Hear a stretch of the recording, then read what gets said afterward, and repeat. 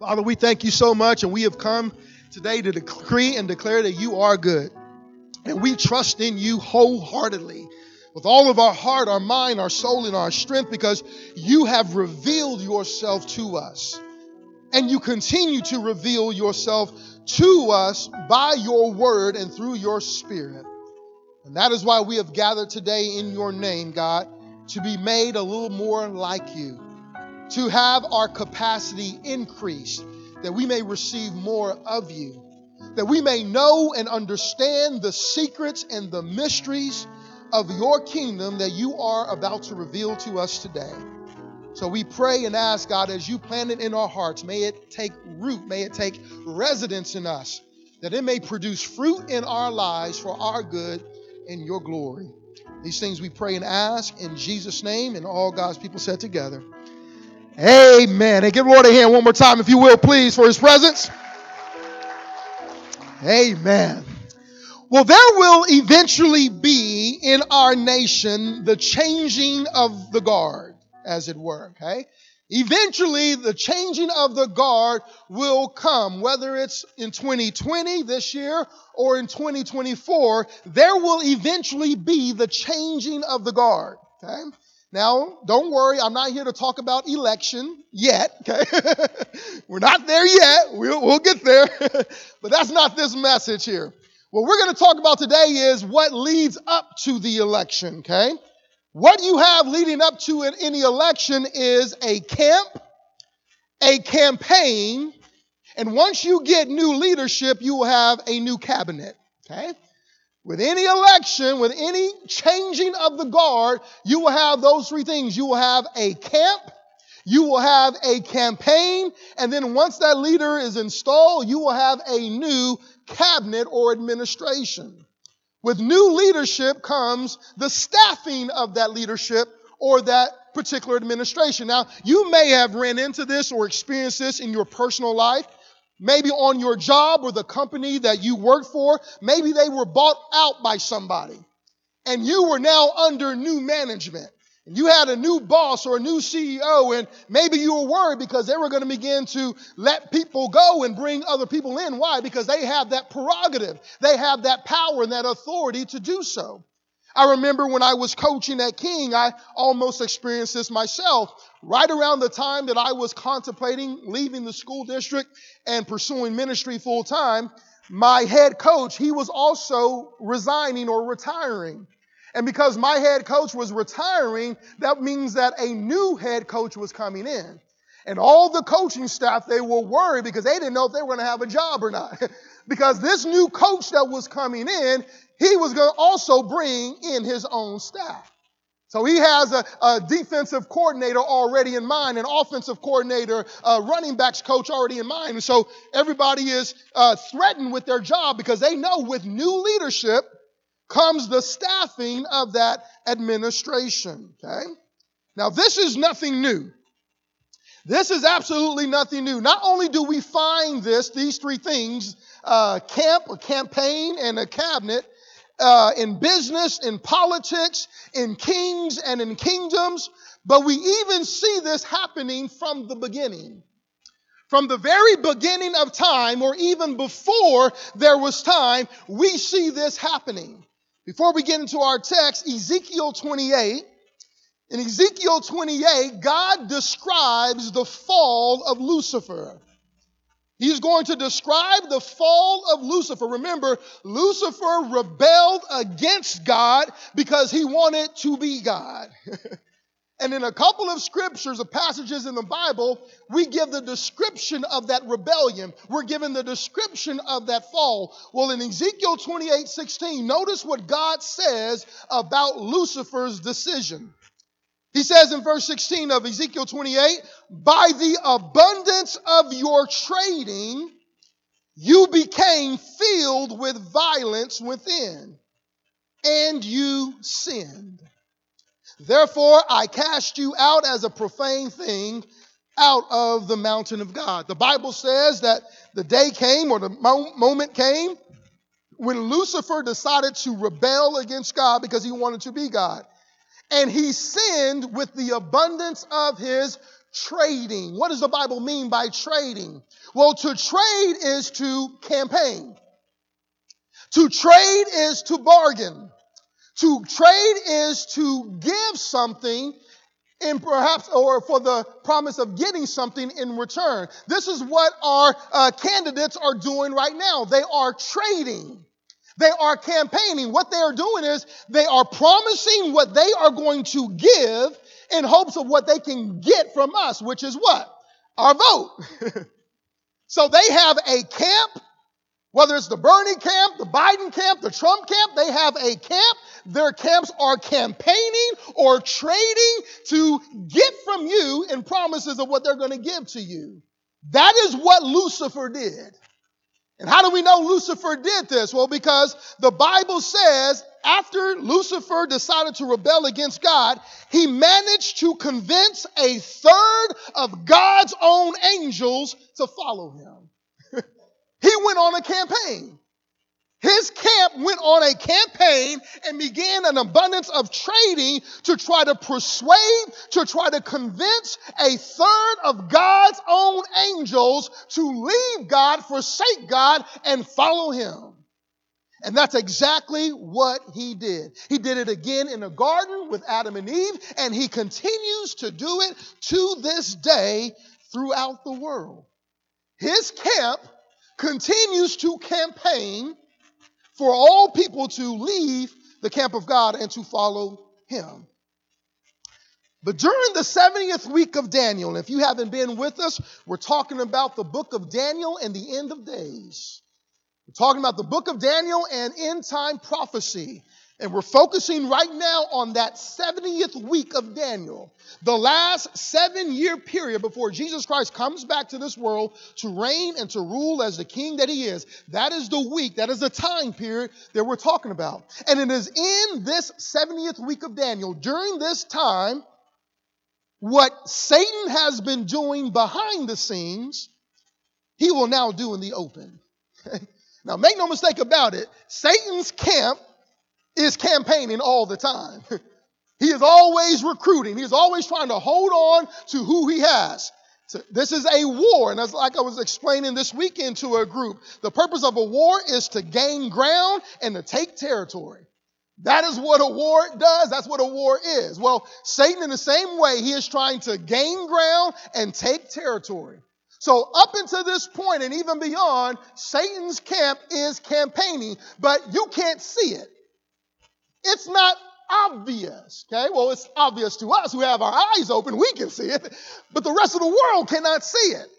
But what he is doing behind the scenes, in the 70th week of Daniel, he does all out in the open.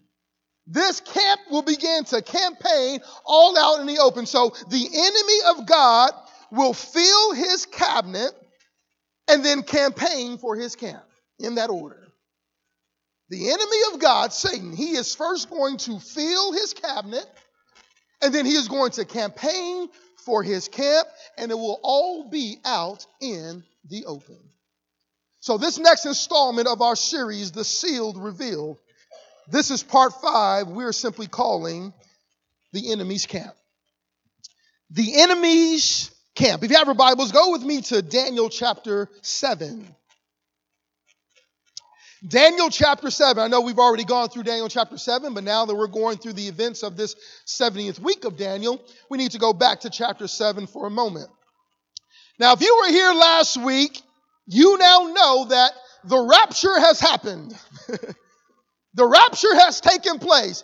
Jesus Christ has come with a shout, with the voice of an archangel, with the trumpet of God. The dead in Christ has risen first. Now we who were alive and remain have now been caught up to meet the Lord in the air, and forever we will be with the Lord. That has now happened. That has now taken place, which means now it gives opportunity for the Antichrist to be revealed. Now that the Spirit of God, which was in his people in the church, has been removed and taken out of the way, now the Antichrist can come on scene. Now the Antichrist can be revealed. But the question is, how will he be revealed? How will he rise to prominence and power? Well, that's why we got to go back to chapter 7. In chapter 7, starting in verse 7, this is the dream or the vision that Daniel gets about the end times. And he says this, after this I saw in the night visions, and behold, a fourth beast. Dreadful and terrible, exceedingly strong. It had huge iron teeth. It was devouring and breaking in pieces and trampling the residue with its feet. It was different from all the beasts that were before it, and it had 10 horns. I was considering the horns, and there was another horn, a little one, coming up among them, before whom 3 of the first horns were plucked out by the roots. And there in this horn were eyes like the eyes of a man, and a mouth speaking pompous words. This is describing none other than who we refer to as the Antichrist, or the beast, or the man of sin or perdition. This is whom Daniel is describing here with this vision. We know the fourth beast was Rome. Rome was the fourth and last world power to rule all of the known world at that time. But from Rome, the Bible says, from this vision, you're going to have a 10-person power rule all the world, okay? There's going to be a coalition of nations, or a coalition of kings, as it were, that is going to rule all the world, and they're going to come from Rome. So think of the EU, the European Union, or think of the United Nations, or think of G8, or think of G20, where you have the most powerful countries and nations in all of this world coming together for the good of the world. Okay? It is a coalition of countries that will come together for the good of the world. See, right now you have a lot of patriotism, right, and nationalism, and there's nothing wrong with that. Nothing wrong with loving your country. Nothing wrong with wanting the best for your country. Nothing wrong with wanting to put your country first. Absolutely nothing wrong with that. But there's a way or things that happen in this life that will somehow bring these countries together, because this same thing will affect everybody. Again, think of the coronavirus. And you can be as patriotic and as a nationalist as you want, but when something is affecting the world, when something is affecting everybody, then everybody will be willing to come together to solve it. Now, can you imagine millions of people disappearing like that? Millions of people gone without a trace. That is something that will bring this world together. No matter where you are from this world, that will have the tendency to bring people together, because it's worldwide. So what the Bible is saying is, from Rome, and the destruction of Rome is modern day Europe. So from this area, these 10 horns are going to pop up. The horns represent kings. And so you're going to have a coalition of kings, or a coalition of countries. And the Bible says from among these 10, one is going to pop out of nowhere. One king is going to rise to power. He's going to come from obscurity. He's going to come out of nowhere. And then he is going to subdue 3 of the 10 kings. Take them out by the root. Okay? It's kind of like gangster movies. You've seen these gangster movies where somebody who's a nobody, he kills the leader of the gang. And guess what? He now becomes leader, right? He takes out the leader, and now he becomes leader. Well, the Bible says that's how the Antichrist will rise to power. He's going to come out. He's going to take out 3 kings. He's going to say, guess what? I'm the captain now, okay? I'm the captain now, okay? And all 7, they're going to get in line and say, yes, sir. And he is going to rise to prominence. He's going to rise to power, and he is going to become the leader of all the world, the Bible says. Now, what good, though, is a leader that has no followers? What good is a leader that has no one following him? The reason why he is going to rise to power, The reason why he's going to come to be the ruler of all the world is because he's going to get the whole world to follow him. Okay? So how is he going to do that? Well, he is going to need help to do that. He's going to need help, and he is going to get help, okay? From two sources. The first is from Satan himself, okay? The Bible says that the Antichrist is going to come in the power of Satan. He's going to come in the power and with all lying wonders and signs of his father, Satan himself. This is Satan in the flesh, okay? So that's the first place he is going to get this help to get all of the world to follow him. But there's another place, there's another source he's going to get this help from. Not only will it be from Satan, but it will also be from another beast. There is another beast that is going to be involved with the end of days or end times. And this second beast is called the false prophet. The false prophet. He is found in Revelation 13. So turn with me if you have your Bibles open. Revelation 13. You know, you can't talk about the book of Daniel without going to Revelation. Because Daniel is the revelation of the Old Testament, okay? So we're going to cross-reference this in the book of Revelation. We don't have time to go through all of Revelation. You have to wait till we get to that book. But we're going to look at bits and pieces of Revelation as we go through this journey. In Revelation 13, starting in verse 11, we are introduced to a second beast. The first beast we know is the Antichrist. But this particular passage is going to introduce us to another beast, the second beast. And he says in verse 11, "Then I saw another beast coming up out of the earth. And he had two horns like a lamb and spoke like a dragon." Now that's interesting. This second beast is described as a lamb and a dragon. One describes what Jesus is described as, a lamb that was slain.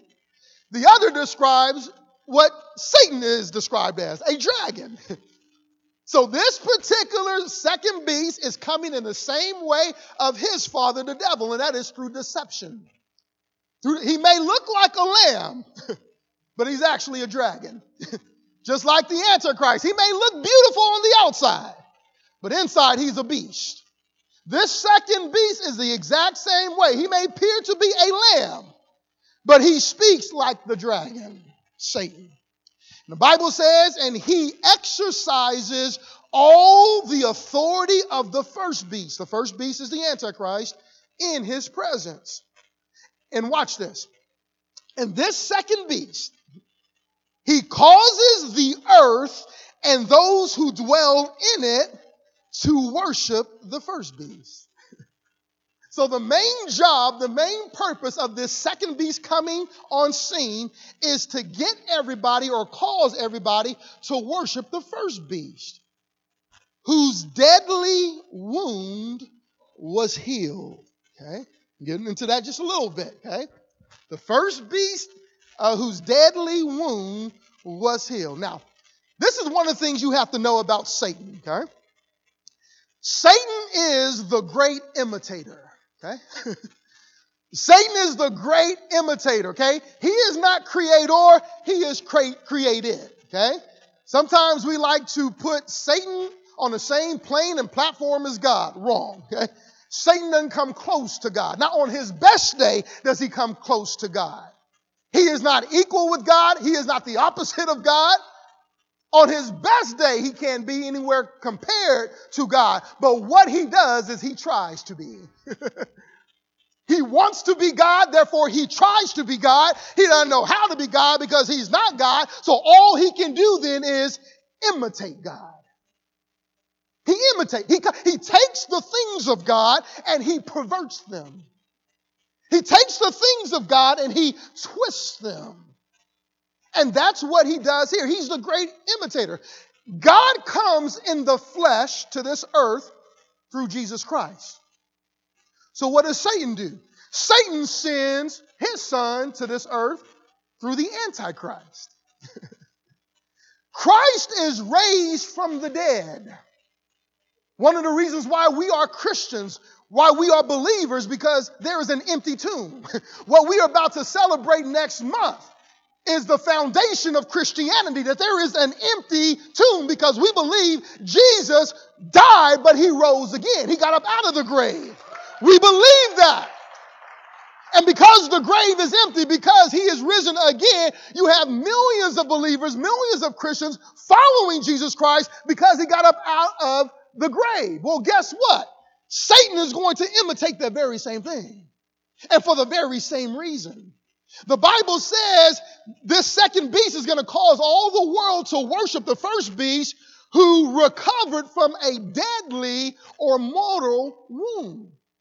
Now, the Bible isn't clear about what that is, but can I give you my idea of what that may be? I believe that there are going to be people in this world, and maybe even some here today, who would have heard the gospel message, who would have heard the end time prophecy, who would have heard all of these teachings and preachings on what was, what is, and what is to come, but didn't believe it. Oh, you were in church every Sunday. You had Bible in hand. You quoted all the scriptures. You came to the altar. You did all that, but you know in your heart of hearts, you never truly believed. You never trusted in what you now know. And because of that, when the rapture of the church takes place and you find out and discover you've been left here, you're going to remember all of these messages. You're going to remember all of these sermons. Oh, yeah, there are the 10 nations. That's the 10 king coalition. Oh, yep, there's a little one rising up. That must be the Antichrist. And you're going to have all the people who heard these messages who didn't believe it, but they're now going to see it unfold before their very eyes. And there's going to be somebody who thinks they're doing God a favor by taking out the beast. By taking out the Antichrist, by assassinating. If I can just assassinate and kill this Antichrist, maybe God will forgive me. Maybe God will find favor with me if I do that. So I believe somebody is going to try to assassinate the beast. Somebody is going to try to assassinate the Antichrist. And when they do, and he is shot dead, he is going to be able to get up from the dead. And just like we believe in Jesus Christ because he got up from the dead, all the world is going to believe in the Antichrist because he's going to do the very same thing. This is what I believe may take place. But we all see in here another imitation. There's another imitation that we see that Satan is doing here. And let me explain it to you. We know that God is 3 in 1, right? God is 3 in 1. He consists of the Father, the Son, and the Holy Spirit. He is 3 in 1. And we call that the Holy Trinity of God. The Father sent the Son sent the Spirit, and now the Spirit's job is to bear witness of the Son, to cause all of creation to worship the Son. That is what we see in the Holy Trinity of God. Well, again, Satan, that great imitator, is going to do the very same thing. Satan does the same thing. What he has is the unholy Trinity. He has the unholy Trinity where he is Father, because that's what he wants to be. That's what he's trying to be. So he is going to assume the role as Father. As a matter of fact, he's already assumed that role. If you remember when Jesus was talking to the Pharisees and they were saying, look, we only have one father, Abraham. He says, no, if Abraham were your father, you would do what Abraham did. You're trying to kill me. Abraham didn't do that. He says, no, you are actually of your father who? The devil. You are of your father, Satan. So Satan has already assumed this role as being father. And Satan, as being Father, is going to send forth his Son, the Antichrist. The Antichrist is Satan in the flesh. The Antichrist comes in the power of his father, the devil. But not only do you have the Father, Satan, the Son, the Antichrist, but you even have the Holy Spirit. Who is the Holy Spirit? The false prophet. The false prophet, whose job it is to do the very same thing. As we just finished reading, his job is to cause all the world to worship the first beast, to worship the Son. Satan is that great imitator. The imitation continues here. We know the Holy Spirit causes all to worship Christ. The false prophet will cause all to worship the Antichrist. Christ used signs and wonders and miracle for people to believe. The Antichrist is going to use lying signs and wonders for the people to be deceived. Same thing. So it is by the power of Satan, the presence of the Antichrist, and the persuading of the false prophet that this new cabinet will rule all the world. When the Antichrist comes on scene, he's the captain now. He's in charge now. He is going to fill his cabinet. And you're going to have this unholy trinity consisting of Satan, the Antichrist, and the false prophet. And by these three, by this unholy trinity or this unholy cabinet, by the power of Satan, the presence of the Antichrist, and the persuasion of the false prophet, they are going to rule everything and everybody. Now, your question might be, who or what then is the false prophet? Who or what then is the false prophet? We know who Satan is. And now we know who the Antichrist will be. But the question is, who is the false prophet? Some say it's not a who, it's a what. Some will say it's actually a system. And I really wouldn't disagree with that, only I would go further to say, no, it is actually a person as well. How do we know that the false prophet is actually a person as well? Well, because if you go back to Revelation, when you read there, when Jesus Christ comes back and the saints of God come with him, that he may establish his millennial kingdom and millennial reign, the Bible says angels take the beast and the false prophet and throw them into the lake of fire alive. Okay? So he's not going to just throw a system. He's going to throw a person. So yes, the false prophet may be a system, but it is also a person because of that reason. And so because he is known as the false prophet, that denotes some things, okay? And one of the things it denotes is religion or spirituality, right? Because that's what a prophet is, okay?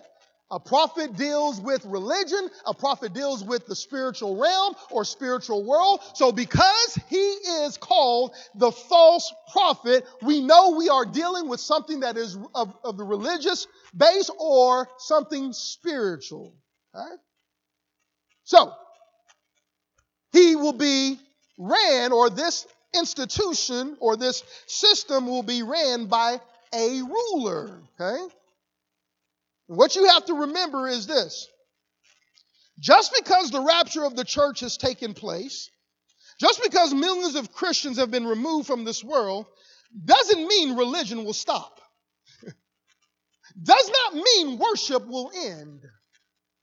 Does not mean that people won't continue to be even spiritual. Why? Because you have that going on right now. And they're not Christians. They're not saved. They don't know God from Adam, okay? But yet you still have worship going on by them. You still have religion being practiced by them. You still have spirituality being conducted by them. So just because the church has been removed does not mean that there's no more religion on earth. Nah. As a matter of fact, people even get more religious then. People even get more spiritual then after the rapture of the church. You will hear people talking about this all the time. I'm not religious, I'm spiritual. I'm spiritual, okay? Don't confine me. Don't label me. No, I'm spiritual. I'm just one with the spirit of the universe and with Mother Nature and with all kinds. People are already doing that. That is not going anywhere just because because the church has been removed. They all talk about, a higher power or a supreme being or the man upstairs or, well, my God is like this. They're already talking like that. That is not going anywhere simply because the church has been removed. It is what the Bible says is a form of godliness, yet they deny the power thereof. Everybody wants to be spiritual because we are spirit. God created us spirit. We live in a body. We possess or maintain a soul. So everybody wants to connect spiritually because we are spiritual. So we've been born to worship. We've been created to worship. God placed worship in our DNA. But who you worship, He lets that up to you. He leaves it up to you. So people have been worshiping since the beginning of time, and that will not end simply because the church has been removed. People will continue to want to worship, will desire to be religious, will desire to be spiritual, and that will continue. Okay? So the false prophet denotes religion or spirituality. So here it is. Can you think of a worldwide religion? Okay? Can you think of a worldwide religion? Well, this religion is everywhere. That began in Rome. Remember, the beast's coming from Rome. Can you think of a worldwide religion that began in Rome that is ruled by one ruler? That has one man, one ruler ruling over it, whose word is gospel. Who what he says goes. No matter what the Bible says, no matter what Scripture has to say about it, no, what he says goes. Can you think of it, which even trumps the word of God? Can we think of any religion that is like that? It is none other than the Roman Catholic Church. Now, I want to be careful before we continue with this. I am not talking about a people. So I'm not talking about your auntie and your grandma and your uncle. And I'm not talking about people, okay? I am talking about a system, okay? I'm talking about a system. And many people believe, many theologians believe, if the Roman Catholic Church is not the first beast, if it's not the Antichrist, then it certainly may be the second. The false prophet.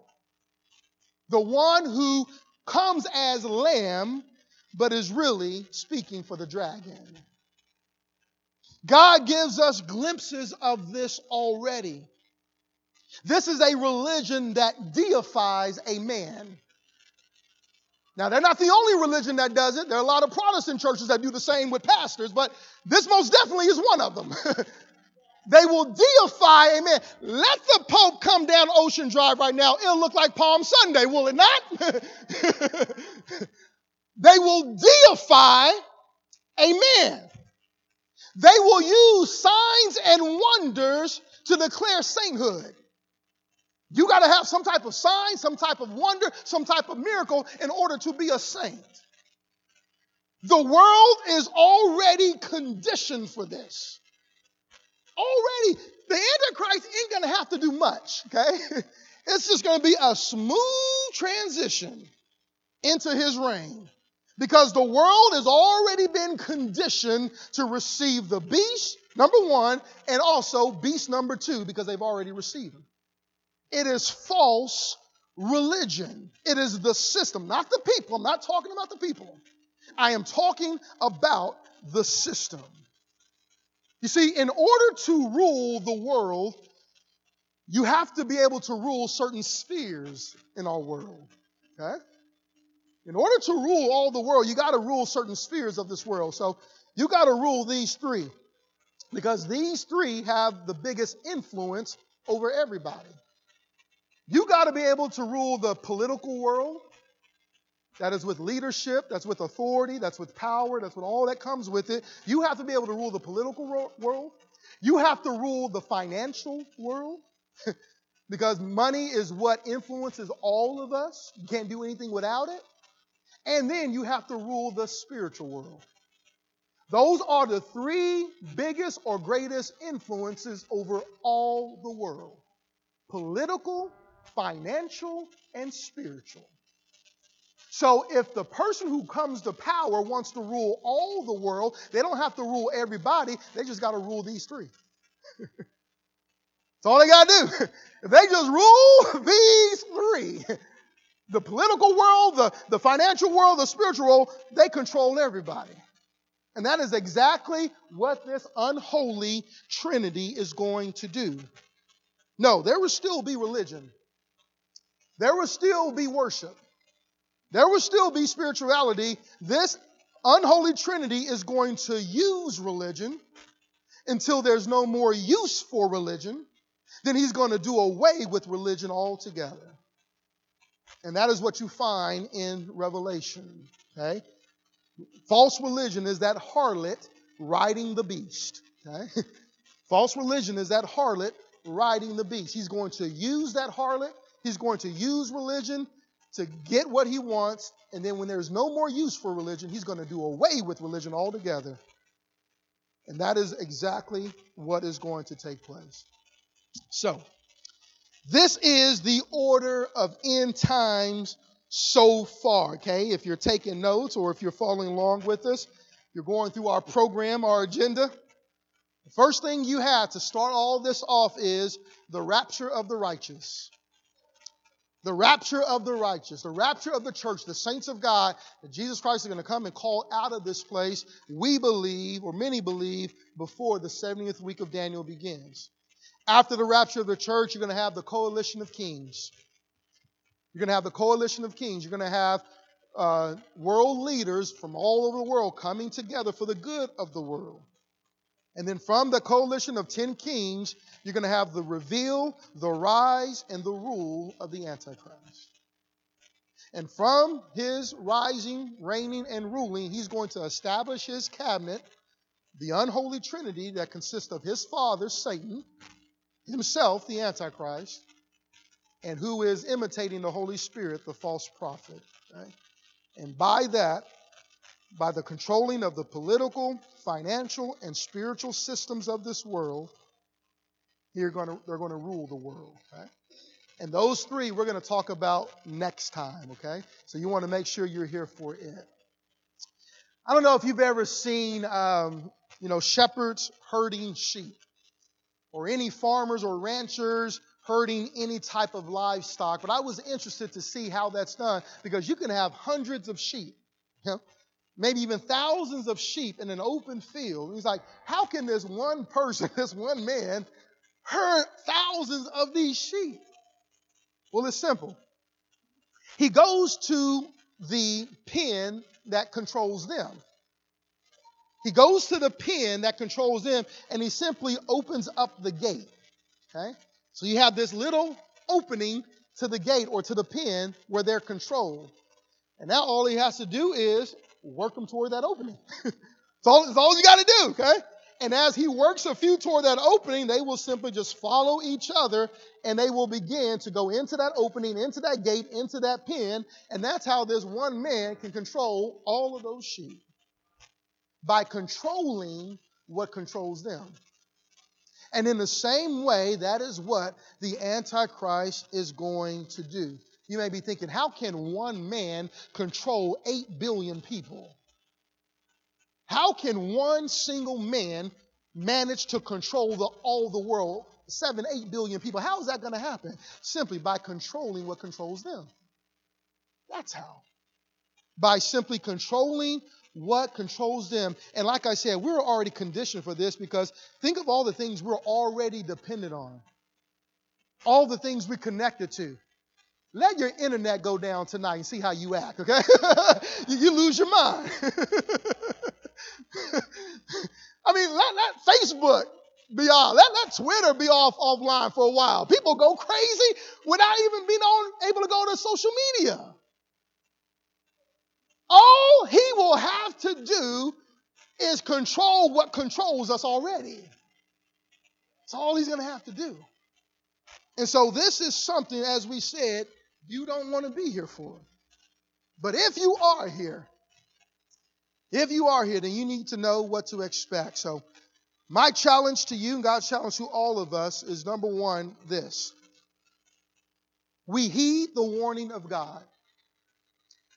We heed the warning of God, and this is what God said. He said, do not love this world, nor the things of this world. Do not love this world, nor the things in this world. Why does God not want us to love this life? Why does God not want us to love? That doesn't mean you can't enjoy this life. That doesn't mean that you can't, enjoy the fruit of your labor. That's not what God's saying. He's saying, don't be so attached to this world. Don't be so connected to this life and the things of this world, because if you're here, you may end up forsaking me to follow this world. And that's what you see happening. That's what you see going on. We're going to talk about the mark of the beast. We're going to talk about this one world currency. We're going to talk about all the things people are going to do just so they can continue in this world. And you may just be one of them if you are so in love with this world. If you love this world that much, if you love the things of this world so much, you may just be one of them to take your hands off the plow and receive the mark, receive worshiping the beast, just so you can continue to have and keep the things of this world. So God simply says to us now, while we still can, do not love this world, nor the things of this world, so that you won't be controlled by the world. Amen? Give the Lord a hand for his word today, if you will. So I'm letting you out a little early today, making up for last few Sundays here. But go ahead and stand, if you will, please. As we close in prayers, we close to give you the benediction. We also want to close in giving you an opportunity to make some decisions in light of what you have now heard. As I said, I don't believe that we will be here for this 70th week of Daniel. I don't believe we will be here to see all this. Now, I may be wrong. I've been wrong before. I'm sure I'll be wrong again. So it's possible I may be wrong on this. That's why we are taking the time to go through all of this, just in case. But I don't believe we will be here. But the reality of it, you really don't even have to wait for the 70th week of Daniel. Why? Because his spirit is already here. The spirit of the Antichrist is already here. His workers are already at work. You see a lot of what's going to happen then happening now. You see it going on right now already. So we don't have to wait till then to put these things into practice or to apply these things. God wants us to apply and practice these things right here and right now. And right now, there are only two camps. There are just two camps. There's no option C, okay? There's no third option. There are only two sides, two camps, and two campaigns that you can join. We've given you this joke before, but all the people were in the field. There was a fence beside them. God comes and says, all right, anybody who's on my side, you get on this side of the fence. Anybody is for Satan, you get on the other side of the fence. Everybody began to make their decision and go which side they wanted to get on. Some people said, I don't want God. He messes up my life. I want to be able to do my own thing. So let me go to Satan's side. Others said, no, I love God. I want to worship God. I want to be with God. Let me get on God's side. But then you had people who really didn't pick a side. They got on the fence. They sat on the fence. And when God says, all right, time to go. So God takes all of his, who's on his side, goes with him. Satan says, all right, guys, time to go. So everybody on his side, he takes them with him. But then he turns around. Satan turns around. He goes back to the fence. He says, I'm sorry, guys. I don't know y'all heard me. I said it's time to go. The ones on the fence, they said, oh, wait a minute. We didn't choose you. We didn't choose God, but we didn't choose you either. We chose this fence. Well, Satan said, well, I don't know if anybody told you not, but I own the fence as well. It's time to go. The fence is mine as well. There are no three options. There's no third option, okay? Either you're in God's camp or you are in the enemy's camp. That's it. There are only two kingdoms. The kingdom of God, the kingdom of heaven, the kingdom of light. And then there's the kingdom of darkness. And God simply tells you to choose. choose. So if you've come to believe church and you have been chosen, guess what? Yes, you have. Guess what? Everybody's making the decision today. Did you know that? Every time we close our service, I ask you to raise your hand if you want to make a decision for Christ. But in reality, everybody here is making a decision today. Whether you acknowledge that decision or not, you are making a decision today. Because you are going to do something with what you have just heard. And either you're going to receive it, you're going to believe it, you're going to receive Jesus Christ, you're going to cry out to him, you're going to say, save me, forgive me of my sin, cleanse me of all of my unrighteousness, fill me with your spirit, give me a new heart, I want to follow you all the days of my life. Either you're going to say that or you're going to say, nah, that's for somebody else. That's not for me. That's not for this time in my life. I'm having too much fun in the world. I'm having too much fun pursuing the things of this life in this world. That's not for me. Either way, everybody in here is making a decision. You're making a decision. We're simply giving you an opportunity to manifest that decision for Christ today. And if you have never done that, if you're doing that for the very first time, it will be our honor to pray with you, to pray for you, and to rejoice with all of heaven over this decision that you have now made for Christ. So let me ask again, is there anybody here that I've just described? You've never made the decision to give your life to Jesus Christ, but you have making that decision right here, right now. You want to acknowledge that. Is there anybody here like that?